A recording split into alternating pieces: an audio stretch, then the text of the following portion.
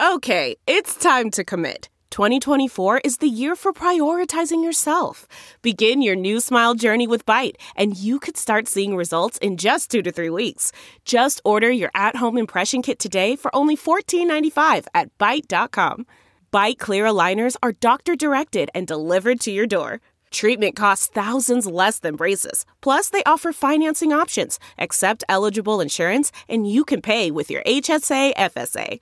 Get 80% off your impression kit when you use code WONDERY at Byte.com. That's BYTE.com. Start your confidence journey today with Byte.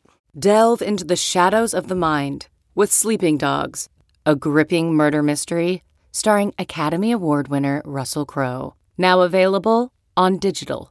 Crowe portrays an ex-homicide detective unraveling a brutal murder he can't recall. Uncovering secrets from his past, he learns a chilling truth. It's best to let sleeping dogs lie. Visit sleepingdogsmovie.com/Wondery to watch Sleeping Dogs, now on digital. That's sleepingdogsmovie.com/Wondery. President Biden discussed Russia again on Saturday, saying that there was no initial reason to think that the Russian government was behind this, but that was part of why he was calling in federal investigators. At least for this attack so far, Russia seems more in the hot seat than Bitcoin, but definitely remember that even if Russia were to take the blame, quote unquote, it doesn't mean that Bitcoin wouldn't get targeted as well. Welcome back to The Breakdown with me, NLW. It's a daily podcast on macro, Bitcoin, and the big picture power shifts remaking our world. The Breakdown is sponsored by NYDIG and produced and distributed by CoinDesk. What's going on, guys? It is Tuesday, July 6th, and today we're talking about a lot of things. It's been a long weekend. There have been a number of different topics that I thought were interesting, so today is one of those extended brief-style episodes where I discuss more than the length of a normal brief topic, but less than perhaps the headliner story of a normal episode. Let's begin, however, with our title topic. It feels like every few days, The Breakdown is forced to turn into the FUD digest as we try to piece through the latest reason people have to push back against the growth in Bitcoin and crypto. The newest, loudest entrant to the FUD playing field is, of course, ransomware. In many ways, this is a rehash of an older FUD, that crypto is just for criminals, that is being given a new, scary, and urgent face. This was supercharged by the ransomware attack that shut down the Colonial Pipeline earlier this year, the largest oil pipeline in the US. The event was significant for a number of reasons. First, it was a big deal. An energy pipeline this big is effectively a national security target. So it didn't just feel like an attack on a company, but an attack on a nation. Second, the impacts were not only felt by regular people, they were extremely visible even to people who weren't affected. We saw dramatic images of endless lines for gas in the southeast, people trying to fill up plastic bags with gas, and more. The story was also big enough that media had to find all the angles to explore, and blaming the currency requested by the attackers was, unfortunately, an obvious and likely well-performing from a traffic perspective line of inquiry. Finally, this felt like the culmination of a trend rather than an isolated incident. There had been other less publicized attacks, but when looked at in context, it now seemed like, well, a thing. We pick up now on that trend with the latest. At the end of last week, the ransomware hacking group Revil targeted a software company called Kaseya and used the company's network management tools to spread ransomware to over 1 million machines across 200 companies. Kaseya is IT software that is used to manage network devices inside companies. An example of one of the worst affected companies was the Swedish grocery chain Coop, whose 800 stores couldn't open because their cash registers weren't working. A Gartner analyst said of the attack, quote, "The reality of this event is that it was architected for maximum impact, combining a supply chain attack with a ransomware attack." Revil is the same group behind the Colonial Pipeline attack, and this time they're demanding $70 million in Bitcoin. On Saturday, President Biden said that he had directed U.S. intelligence agencies to investigate the attack, and also discussed one of the two potential boogeymen behind it, Russia. So what do I mean by potential boogeyman? I mean that from an explanatory perspective, someone or something has to be blamed for this. Someone or something that makes it make geopolitical sense, rather than just acknowledge that anonymous hacking groups are now a part of the global landscape. Bitcoin is one possibility. We discussed last week how Bill Foster, the co-chair of the Congressional Blockchain Caucus, said that the rise of ransomware attacks is causing a serious rethink on the part of his colleagues about if and how cryptos should be allowed. He advocated for cryptographic backdoors for judges to be able to reverse transactions that include criminal participants. I noted last week that it was pretty meaningful and a little concerning that one of the industry's theoretical advocates in Congress was talking like this, threatening the fundamental immutability of these blockchain systems. I said then, and I still think now, that it showed how much regulators were pinning the blame for attacks like these on the crypto that was being exchanged. However, there is another possible boogeyman, and this is one that we know well. That is, of course, Russia. On June 16th at their summit in Geneva, one of the main points President Biden brought up with Vladimir Putin was a push for him to crack down on hackers from Russia. Biden apparently also warned vaguely of consequences if these types of attacks continued. President Biden discussed Russia again on Saturday, saying that there was no initial reason to think that the Russian government was behind this, but that was part of why he was calling in federal investigators. At least for this attack so far, Russia seems more in the hot seat than Bitcoin, but definitely remember that even if Russia were to take the blame, quote unquote, it doesn't mean that Bitcoin wouldn't get targeted as well.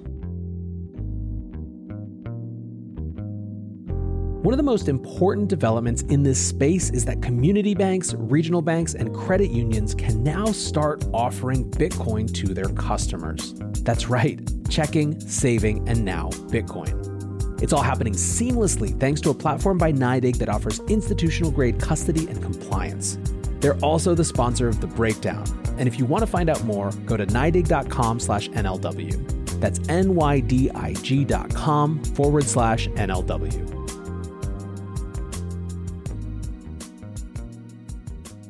Speaking of regulatory issues and boogeymen, the saga of Binance continues. I mentioned last week how the exchange has seen a string of bad news. Thailand filed a criminal complaint against the company, while the Cayman Islands said they couldn't do business there. Not for nothing, what does it take for the Cayman Islands to kick you out?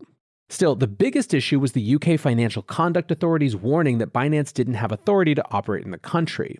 Now, the FCA warning technically applied to Binance Markets, which is different than Binance.com, but that didn't stop Barclays Bank, one of the UK's biggest, from stopping card payments to Binance this weekend. Binance claims it's a mistake having to do with the Binance.com versus Binance Markets misunderstanding, but that is probably little comfort for users of the company in that country.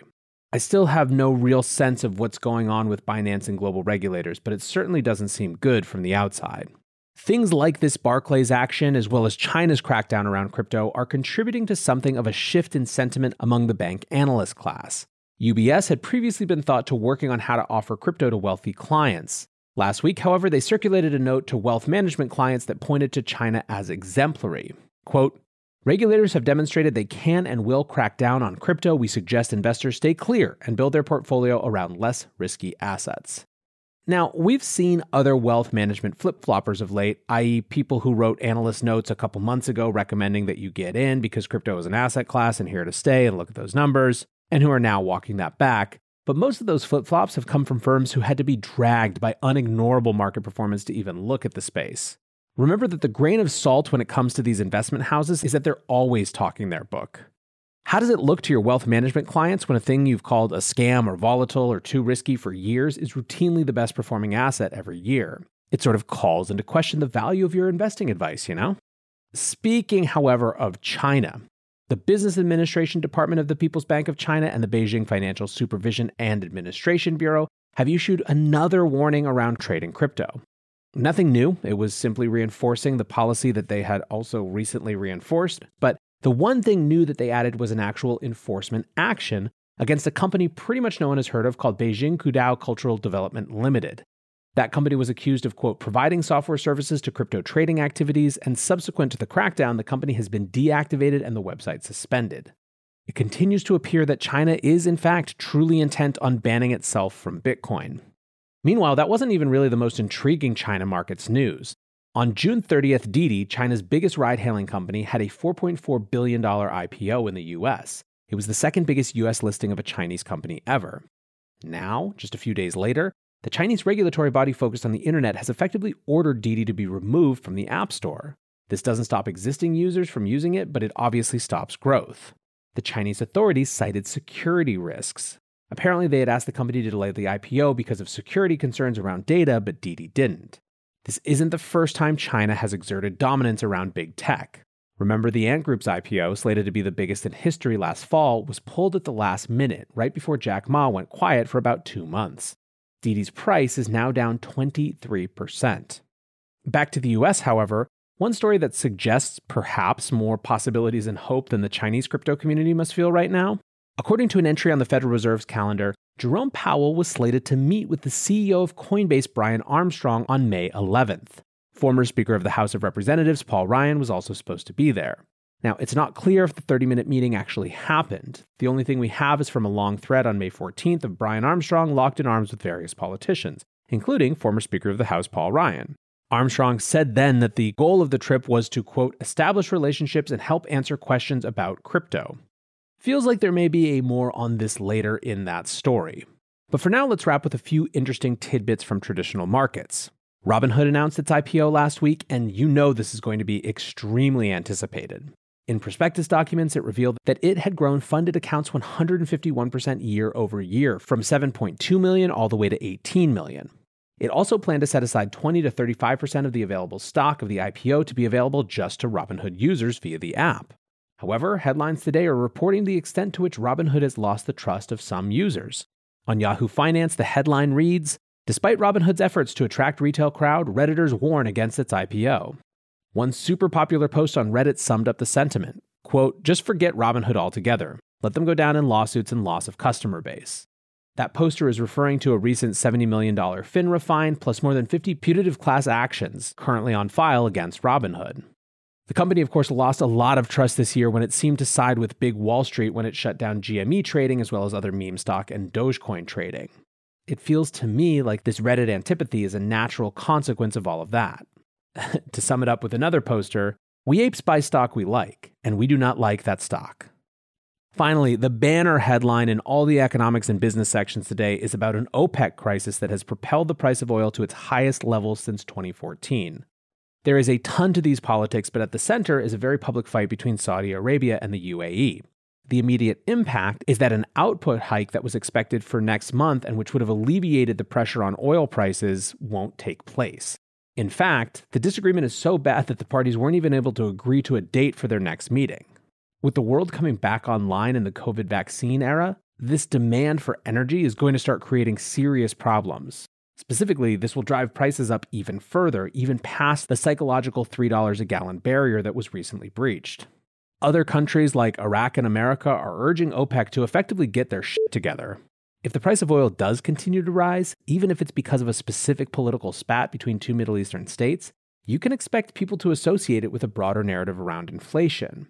And if that happens, the Fed could yet again find themselves feeling more pressure to take that threat and the perception of inflation seriously. For now, guys, though, I'm glad to be back after a long holiday weekend. I hope you had a great time with friends and family. Until tomorrow, be safe and take care of each other. Peace.